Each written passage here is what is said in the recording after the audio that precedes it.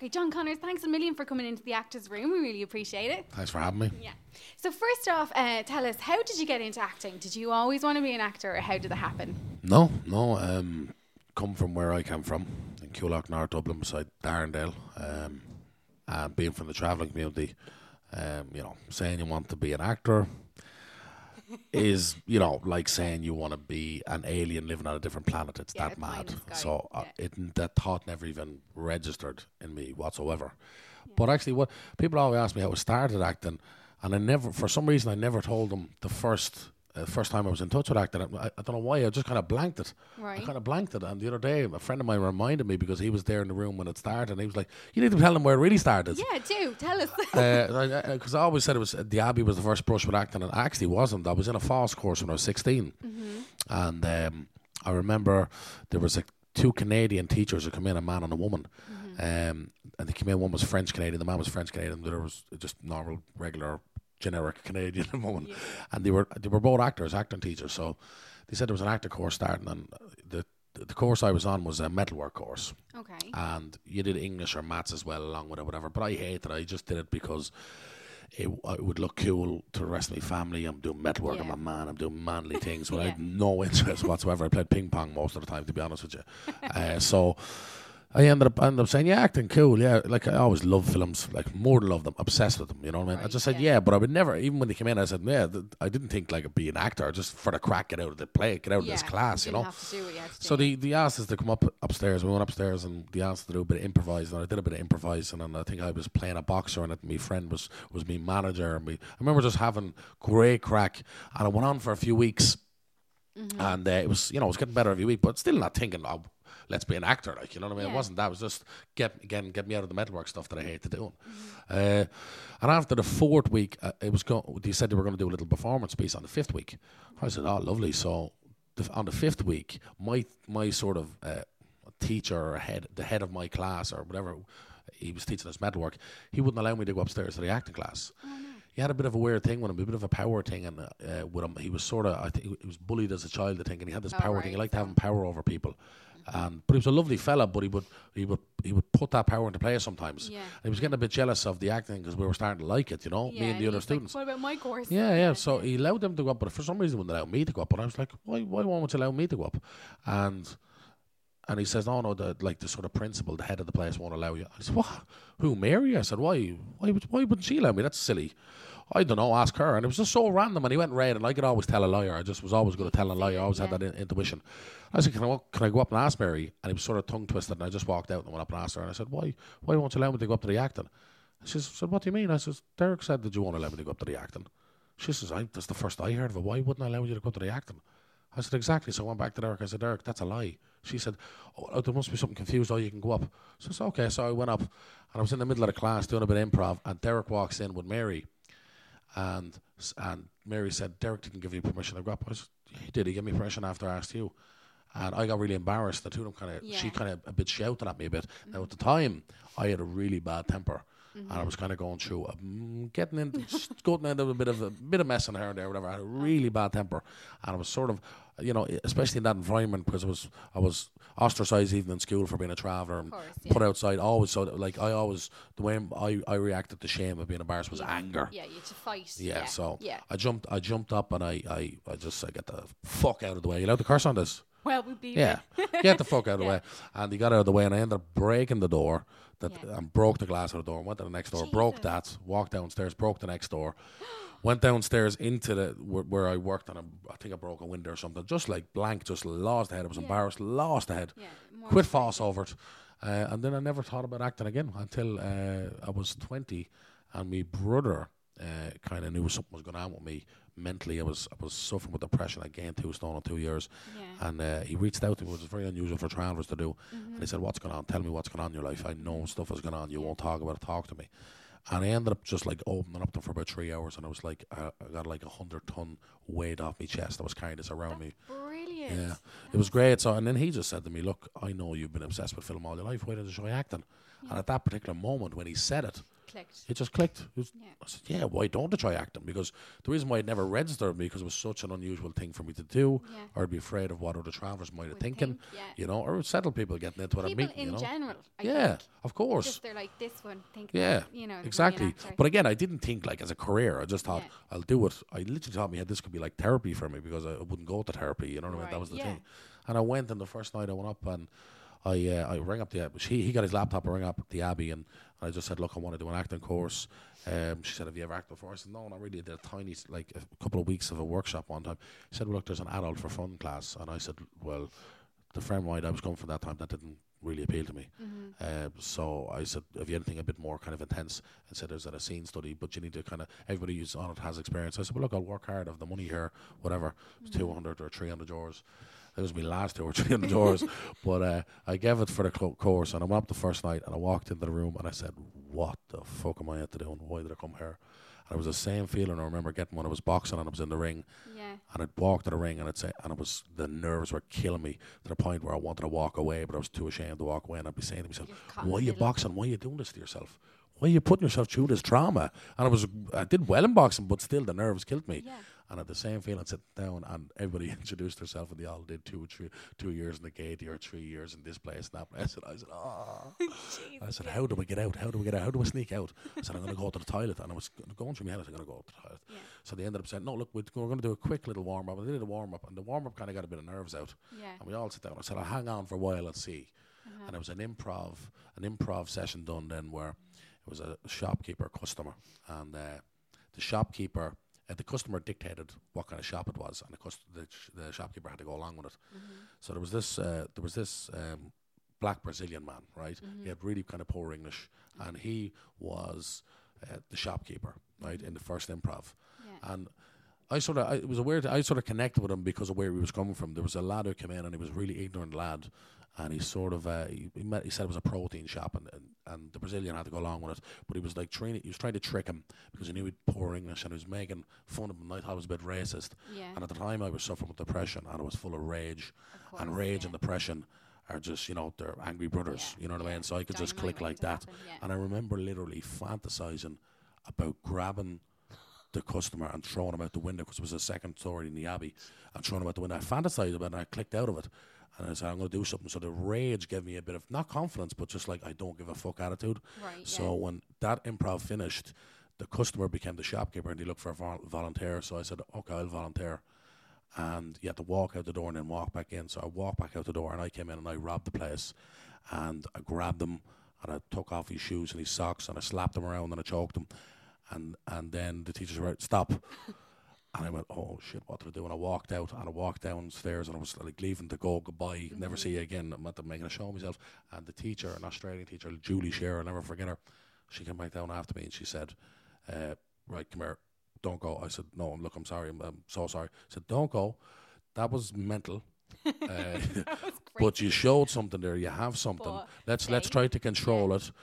You didn't kill anybody. So we're good. I'm sure he'll get over it. Come back in. So I went over, and everybody just kind of was a little, not scared, but they were a little, little bit on and edge. then weeks after weeks, we all became really good friends, and that just gave me the bug. But when I came outside that night after the course, I was walking down Lower Abbey Street, and it was weird. Everybody kept looking at me right in the face.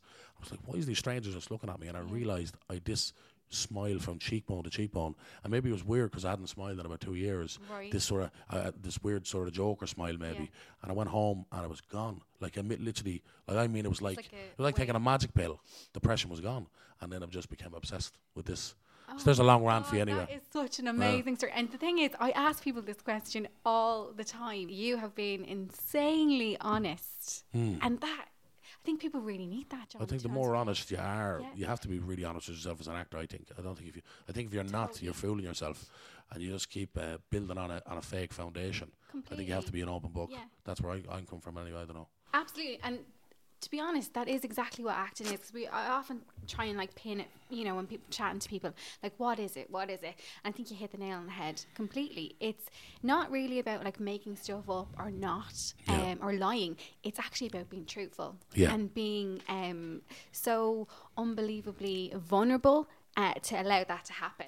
100%. And I mean, but make no mistake about it. Look, a lot of actors, they have these grand sort of ideas of why they do acting or whatever. Yeah. I'll be totally honest why I do acting.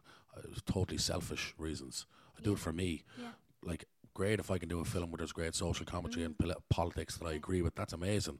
They're few and far between. But I do it for me, and I do it to express myself, and I try to put the truth into it. And if I don't, I fail, and I've done that, and I've no problem doing that. But you learn all the time, Yeah. and the more you grow as a person, you grow as an actor. There's no real distinction for me, you know. No, absolutely. And I think it's brilliant for people to hear this, because I was the same when I was younger. I wouldn't talk to anybody. I knew I wouldn't talk to anybody. I wouldn't look at anybody in the eye. And it was the only thing that I could do is do the tiny bit of drama. And then eventually, like you, it just clicked and you became you. Yeah. Really. It's great though, isn't it? Yeah. You get to express yourself. The thing is, you can use it though. I used it as just a vehicle for therapy then. Yeah. And it was good at the start, but then I realised that's not permanent as well. Yeah. But what it did was, acting ended up allowing me to expand my mind and become comfortable with talking about who I am and where I come from and how I feel as well in real life. Yeah. You know what I mean? I was able to really speak dialogue with people then. So I grew as a person. Yeah. So then that's why I'm saying there's no distinction then, you know. Between the You just two. keep going down that same path. And the thing that I've noticed is you work a lot with Mark O'Connor. Do you remember the first Yeah. time? Stalker would have been the first one. Do you No, remember? King of the Travellers. Oh, King of the Travellers. Yeah. King of the Travellers was the first one I did. I heard about open auditions for King of the Travellers, and they were looking for real travellers. So I said, I did about a year and a half of part-time course in the Abbey, so I said, I'll have an advantage here, you know. Yeah. Because I wasn't really confident enough to go for auditions. I went for one, and one of the casting directors asked me, "Where's your accent from?" I said, "I'm a traveller," and he blushed, kind of went red, like as if they got a fright, like maybe first encounter with a traveller, and I wasn't carrying a slash hook or blood around. They're like, dang. So I kind of got knocked back a bit, but I heard if they're looking for authentic travellers, I said, okay, that's good. But I knew the lad who was playing the lead in the film, and I grew up with him, and we boxed together. John, a sound fella, lovely fella. And I asked John to get me an audition, but somehow he was kind of resistant and he wouldn't help me get an audition. Maybe. But a lovely fella, but really I was trying, but he just wouldn't get me in the door, right? And my cousin, a cousin of mine, she's a girl, April, she's like my sister, I treat her like my sister. And I would have told just me mother and my brothers and a couple of close people, and her, she'd be one of them because she's like my sister about the acting, because I was kind of afraid of being judged or whatever. And she ended up getting in touch with Michael Collins, who was in King of the Travellers, Michael Collins. So Michael rang me up and said, you're looking for an audition? I said, absolutely. So it's Saturday in Film Base at such a time, blah, blah, blah, blah. And it was 12 o'clock, and I ended up showing up at 10:30. I was that excited. And Mark O'Connor walked in with his wife, Beatrice, and the producer, Cormac Fox. And I knew straight away it was them anyway. And he looked at me, and Amy looked, and I looked at them, and he went upstairs. And I remember looking out the window, and he said it later on, I knew it was you, I knew you were here for that, and I knew there was something there. So I ended up going up, and he was saying, does anybody know what an improv is? And I went, yeah, like I know, because there was just loads of traveller lads who never acted in their life, like anybody, never acted, and they were all nervous. But they were all there looking for a bit of the spotlight or trying to get a few quid or whatever, and who can blame them? And I said, I know what an improv is. Do you want to do an improv with Michael Collins? I said, sure, no problem. And improv was sort of my strength, always has been, because I never got really strong theatre training, you know. Yeah. So improv was just sort of natural because I wasn't afraid of it. You know what I mean? I look at it in a way that you can't go wrong, No, right? you can't, Now, especially in a scenario when something's just getting created. Now, when you have a really tight, structured narrative and you really define your character, you can go wrong if you don't do the work, because then you're just improvising as you know what I mean? So you have to do your work around the character, but in a scenario like that you can't go wrong. So I don't care, you can't go wrong. Even saying nothing is a choice, and improv is just about choice. So we did an improv, and I thought, I'm at the nailing that, and I got that part, I know I did, and I was talking around acting circles, and he told me, if you don't hear back in the first week or two, you're not getting nothing. And about 4 or 5 weeks went by and I got nothing, and I was like, fuck. I said, why? What is it? I started doubting, what is it? Is it the way you look, or what is it, Yeah. And then he ended up bringing me Mark O'Connor, and he said, the part you went to audition for doesn't suit you, but I've written a part for you. 7 or 8 scenes, you're in it with the lead. I said, oh, great, brilliant. Obsessed now, just couldn't sleep. Right. So ended up doing about 2 months rehearsals because the majority of the cast were travellers and non-actors. Okay. So I did about 2 months of that, and after about the 2 months, the lead got sacked, I got the lead. And John, he was pretty sound about it. He wanted me to have it when he got the sack, because there was a part of the character that he couldn't connect with. It was that rage, and it was that was something I was really familiar with, So I basically got it on that sort of reason, whatever. And after that, then Mark, asked me to come together and we'll mesh a few ideas together. I was writing a play about a man with schizophrenia, because that's my father had schizophrenia, and he committed suicide. And that was sort of, I was wanting to go down and said I'll do a bit of theatre and do something a bit different and fresh. And Mark was asking me about it, and he said he knew this fella was a stalker in Ranelagh. And he was a really interesting character. So we ended up meeting together and we meshed the two ideas together, and we wrote like about 60 pages in one day of a script, and we wrote the whole thing in just a few weeks, and we decided to do it like that as an experiment, to write it in a few weeks and not have it really tight narrative and something experimental and loose, and let's change it up on the day, and let's not try to fund it the typical way. Let's do a funded campaign, and no film was funded like that at the time, but we were the first. Let's do it an experiment from birth right up until it was distributed, because we distributed ourselves even, you know what I mean? And that ended up just being the time in my life, and because of the role that I was playing, I had to sort of educate myself on matters I had the clue about, politically as well, you know, because he was a very political sort of character. And also you did mental illness called erotomania, and I wouldn't have been too familiar with that, but I'd be familiar with just sort of mental health overall. And then homelessness and that sort of problem. The biggest challenge was, how does he feel? How does he feel? He has no one in the world. He has no one in the world, no one to support him. And I couldn't get my head around that, because I came from such a strong, like, my community, it's all about family, and I just couldn't get my head around it. That was sort of the hardest challenge. But I mean, that was kind of when I took a next step up as an actor, and I went, now I'm an actor. You know what I mean? So you are a method actor then. That is really what you do.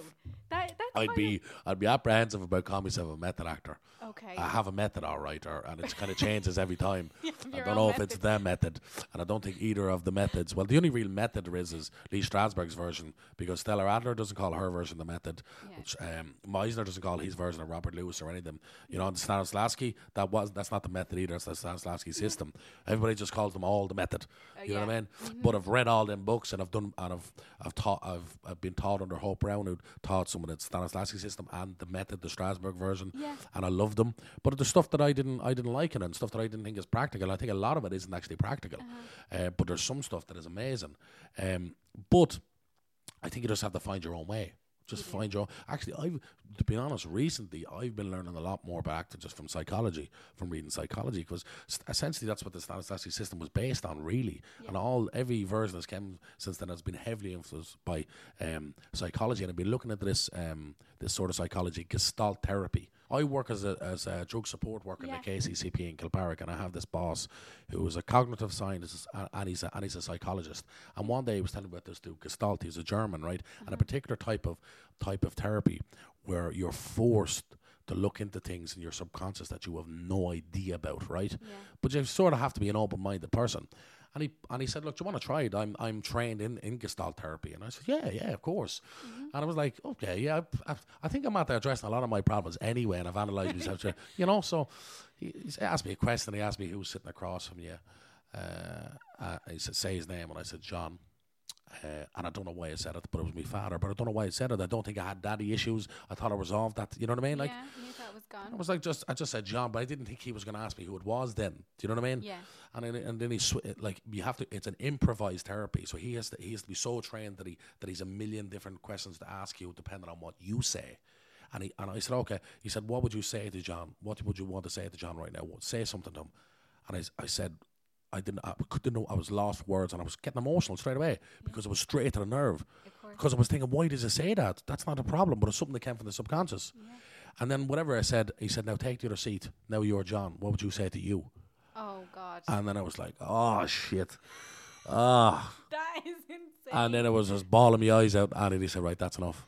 So then I started reading about this dude Gestalt and his approach to therapy. And I was just saying, this is the method to the core, the good shit of it anyway, you know. So you just have to be open to different things, you know what I mean? You do, yeah.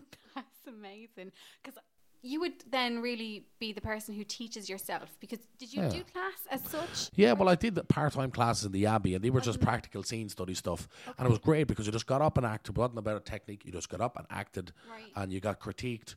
And she was sort of a classical sort of style of acting, and she was from Australia. It's not my style at all. And I used to give her pains in the head because I wouldn't project my voice. I wouldn't, have the right posture because I'd be saying it's not real. It's not fucking real. I'm saying, but theatre's not about that. It's about it's about being bigger and being. I said, but no, that's not real. I didn't grow up watching theatre. I didn't grow up inspired by theatre. I grew up watching realism. That's what inspired me. Now I understand there's people out there that go, oh, if you don't do theatre, you're not a real actor. I don't give a fuck what they say. You know what I mean? I'm not saying I wouldn't do theatre, but I prefer film because of the realism. Because I never got it. I went to so many plays, but I never got, very odd time I got inspired by a play. But I can't even count the amount of times I watched the film or a scene where it just blew me away. And I understood something there or learned something there. You know what I mean? So I prefer going down that route, realism, Tell me though, how did you get involved with Love Hate and meeting Maureen and then getting cast and stuff? How did that come about? I've been unbelievably lucky. I have no agent. I barely ever audition for anything. I've been unbelievably lucky, and it's just been kind of a snowball of things that have happened to me. So after Stalker, the Stalker and King of Travers premiered in the Galway Film Festival, and both were edited in a really short period of time. And one was on the Friday, the other was on the Saturday. And as I was auditioning, before I got the part of King of Travellers, someone came up to my boxing club and they were looking for tough-looking fellas for Love Hate, right? And I was just there and I was doing acting class, tough-looking fellas, and they were looking for extras. And I said, I wouldn't really be interested in an extra. I said, is there any few lines here or there? And the I forget her name at the time. She was an assistant to Maureen at the time. Really unusual name, so I should remember, but I'm terrible with names. No, forget her name anyway. Her name's gone. But she said there is one character actually, and it hasn't been cast, but there's only a couple. It's like a special extra part. I said, yeah, because I wanted to get on set and see what it's like on a film set before I did the King of the Travers thing. I was rehearsing for King of the Travers. I never got the lead, but I had a small part. But my biggest fear was I was going to show up on set of King of the Travers, see this big crew, and just panic. So I said, get on a set just to see what it's like, soak it in. And that opportunity came up, and she said, okay, there's a couple of lines for one character, and we'll come on the day and we'll see what the crack is. So I went along on the day. And Dave Caffrey, the director of Love Hate, came over to me and he said, right, who's the guy with a couple of lines? And before your man gets ahead, and I said, me. And he said, okay, well, here's a couple of lines. And I said, okay.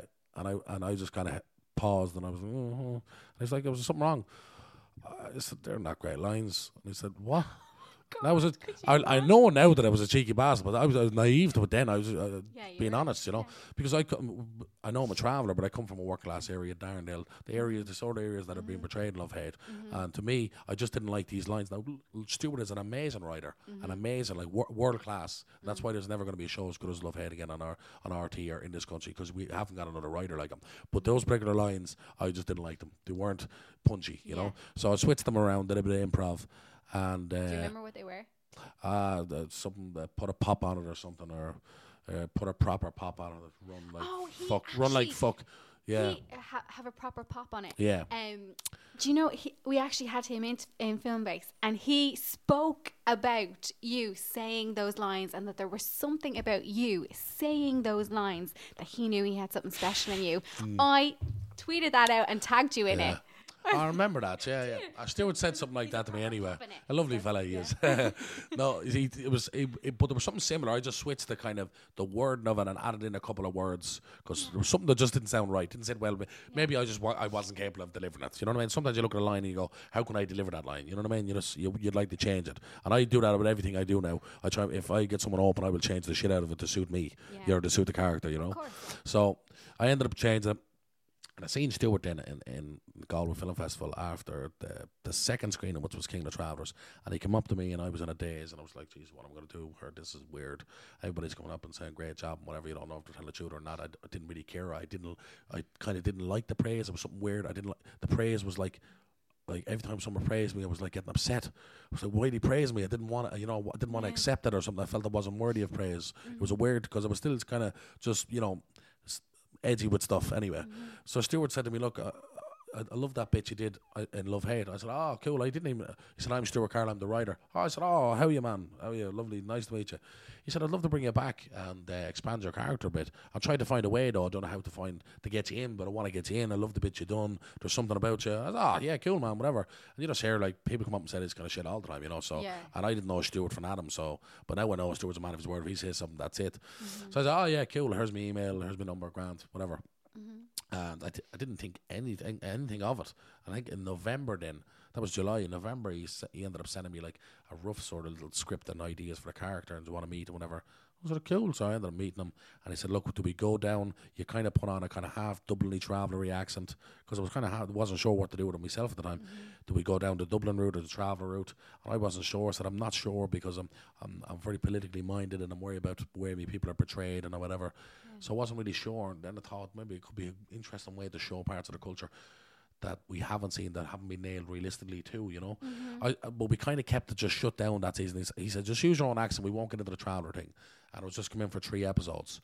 And then we ended up going back the year after, and we met up, and he said, "Look, where do you want to go from here? Like, you're at the leaving, you're at the going thing. Do you want to come back?"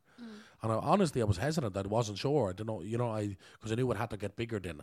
And I wasn't sure because it's like, again, the traveller role, playing the traveller role, and how I play it and the world that I'm in.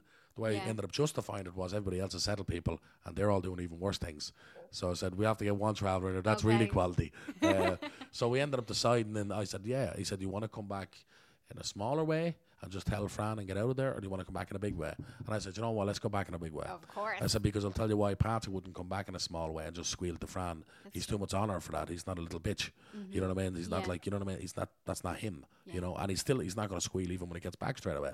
So it's going to take a lot from him to still squeal. Because that's just the way he is. He has honour, you know. And we talked about this for hours and hours and weeks, and Stuart just kept writing away, and it just kept developing, and it just ended up being a fucking brilliant part. I was like wetting myself when I ended up reading the scene. It was episode 4, and I was in the container with Thomas Collins, who's a traveller as well.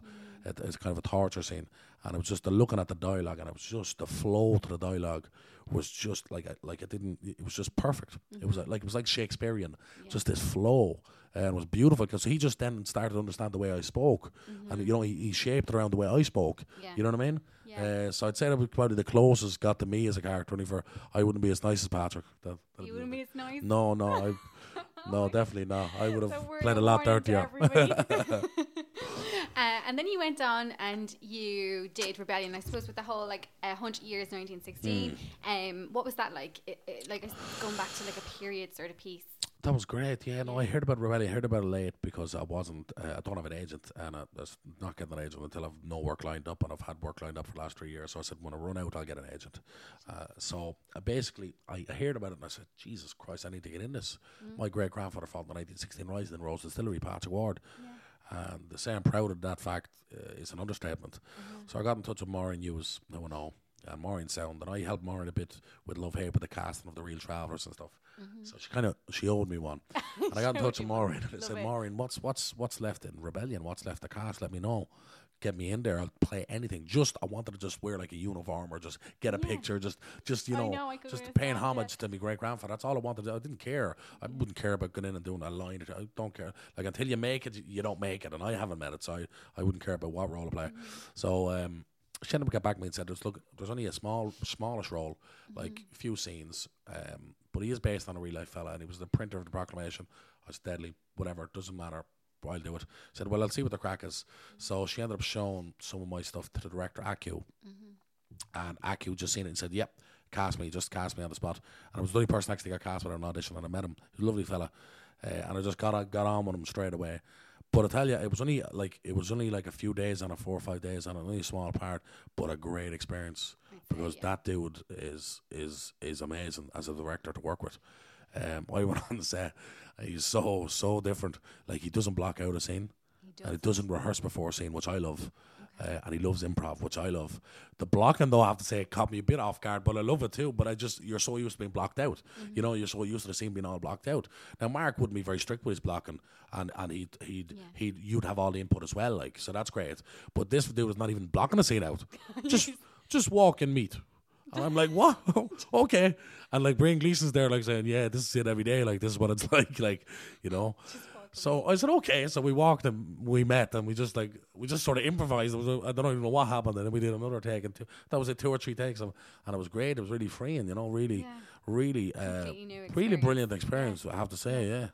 And is there any parts that you would love to play? Ah, jeez, there's loads that I want to play. Like, I mean, but ultimately, you know, what I figured out is, so you talk about versatility, and that's, like, and I hear what they're saying, but a lot of people think versatility is just change your costume, grow a beard, you know what I mean, like change your look physically, and even just your voice. And I know they're very important things, and people like Gary Oldman, Daniel Lewis do that amazing. I know they're very important things, but really, actually, what versatility for me is playing different emotions. Being able to play any emotion, that's versatility. James Gandolfini is my idea of versatility. Now, don't get me wrong, I want to do them mad shit and do all, like there's a, you know, a fun side of it, kid side of it. We just want to transform or do a different thing and get a costume, and I'll do all that, no doubt I'll get to that. But real versatility for me is being able to play different emotions even in the same scene. I watched the scene in The Sopranos. My biggest influence ever is James Gandolfini. Brando probably just about second, but James Gandolfini, I went 18 months binging on The Sopranos and repeated it over and over, drinking red wine and eating pasta all day and gaining weight in a depression, but it felt great. It was comfortable. You know what I mean? And I seen that man was able to play 4 or 5 emotions in one scene. And I just look at that man and I'm blown away because he's the perfect combination between internal acting and technical acting. I think for me he's the greatest actor who ever lived because of that. He has that combo together. That's real versatility to me anyway. You know, so that's the barrier I'm looking at, and I'm striving to get there one day. But the thing is, you look at these sort of dudes, you look at him, you look at Brando, you look at fellas like that, and you feel like quitting acting because they're doing it at such a high level, you know. But again, it gives you a bit of inspiration. Something to kind of hit for. Of course. To move for. And you have recently done The Secret Scripture, and that was with Jim Sheridan. Yeah, that's right. What was that like? Stop. This is, look, come on. There's big Jim Sheridan. there. I grew up My with like God. some of my favorite films. Jim Sheridan made the Vanessa best Irish films ever. He made his best Irish director ever. What's he, 6-time Oscar nominee or something? Always wanted to work with Jim Sheridan. And I've belief in myself. I've a belief. I don't go around bragging about it, but I have an inner belief, and I think you have to have that. And no matter what happens to me, I always have that. No matter what, even when I get knocked down, I always have that belief. But I thought, like, I'm going to work with Jim Sheridan one day, definitely in about 10 or 15 years. And I ended up, there was an article in the paper. My uncle brought it to me, mother brought it to me. It was like, Jim Sheridan, there's an article in the paper in the Star where he was saying John Connor's going to make it to Hollywood. I think he's a great presence. He's this, he's that, or whatever. Now listen, we all love a bit of praise and know what we're doing. Don't let any actor hear, I don't want this. It's all bullshit. You try to act all mysterious and you know, everybody loves a little bit of praise every now and again. You need a little bit of praise. We're just human beings. That's the way we're made. Okay? So when I hear Jim Sheridan saying these beautiful things, I was like, brilliant. I'm doing something right. But my family were like, what the fuck? Like, this, it was confirmed. I've made it. And I was like, no, listen, I didn't make it to Hollywood yet. I was saying to them, you know. So I was saying, when I get that Jim Sheridan, I'm going to make sure he casts me in his next film, because he can't be saying that shit unless he's going to cast me. And I did this. It was something I did. It was a 170-year tradition that's in the Shelburne Hotel. Wolf Tone started or something, or more longer than that, where they bring all Americans across to invest in the local economy and start businesses. So I was asked, me and Damien Dempsey, a good friend of mine, we were asked to be leaders of a gang, bringing all these business people around. Bono was another leader. Jim Sheridan was another leader. And I was like, what am I leader for this, you know, with these people? But I brought them around, and I was showing them the Traveller side of things. These people never knew about Travellers. I was singing songs. They were loving it. And we went up to Kilmainham, and we had a big dinner up there. It was great. I was trying to get Jim. I was like, I'm going to get this Jim fella, and I'm going to get him. But I never got to get him, right? But a couple of weeks after, I got a phone call from Frank Moselle, the casting director, and he said to me, look, Jim wants to cast in this film. Oh, I said, amazing, brilliant, thank you. So what's the role? Oh, we don't know yet, we haven't a clue, but he wants to cast you. I'll ring you in a while. I said, all right, cool, thanks. I think he rings me about 2 weeks later. Right, there's this part, IRA Man 2. That's the kind of part I was expecting. So it was like a scene or two, and I said, beautiful. One scene, one line, one look, just on a Jim Sheridan, get on that set. And then I ended up doing a read-through, and he came to me, Jim came over to me and was like, there's another part there, Joe Brady. I said, yeah, he's a 55-year-old kind of mentally ill, sexually oppressed farmer. He said, yeah, but who cares about the age? I said, I certainly don't anyway. No, he said, we'll make him your age, whatever you are. Well, I said, I'm you know, I think last year I said I'm 25, but I look 35, so it's grand.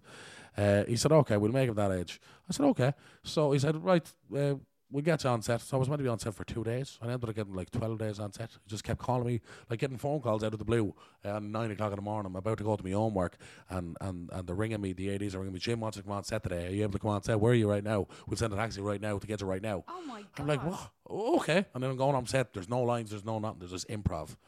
And I love improv anyway, you know. Like So it was just like, and then he like the character gets brought. My character was only meant to be in this little town, and the lead, Rooney Mara, who was an amazing actress, Yeah, and she's amazing. probably most of my scenes were with her, which was amazing. She ends up. She ends up going to a mental hospital in the script. Now my character doesn't go anywhere near a mental hospital, although he's kind of a bit touched. Yeah. And I kind of didn't. I was just figuring the character out as I went along because Jim was making it bigger, not the script. You know what I mean? Yeah. So I ended up going to a mental hospital, and we showed up in Port Rand Mental Hospital. And weird because that's my father went to that same mental hospital. It was kind of weird, and he just said, right, I figured out Joe Brady's now in a mental hospital. He's in the men's side, and he's going to chase that character, Rooney Mara's character. And he's gonna, and I would look, most of this won't even make the film. Jim chops films up and Yeah, whatever. of It was course just a it great does, yeah. experience. Yeah. But it was a dream. It was an absolute dream to work with him. So that's one off the bucket list anyway. Tell me though, have you any tips or tricks or advice for actors coming up through the ranks? Jesus. Yeah, definitely.